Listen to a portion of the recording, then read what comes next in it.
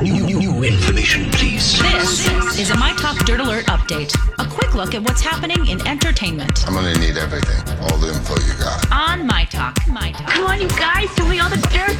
The coronavirus pandemic caused many restaurants to have to close over safety concerns, and now new research shows that restaurants across the country are having to shut down at a surprisingly high rate. According to the report, which was done by Yelp, 23,891 restaurants that were listed on Yelp had to close in some type of way since March 1st.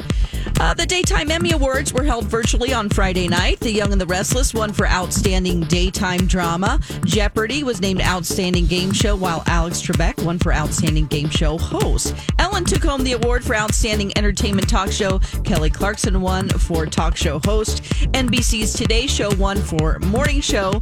ABC's The View won for Informative Talk Show. And Entertainment Tonight was the Outstanding Entertainment Talk Show.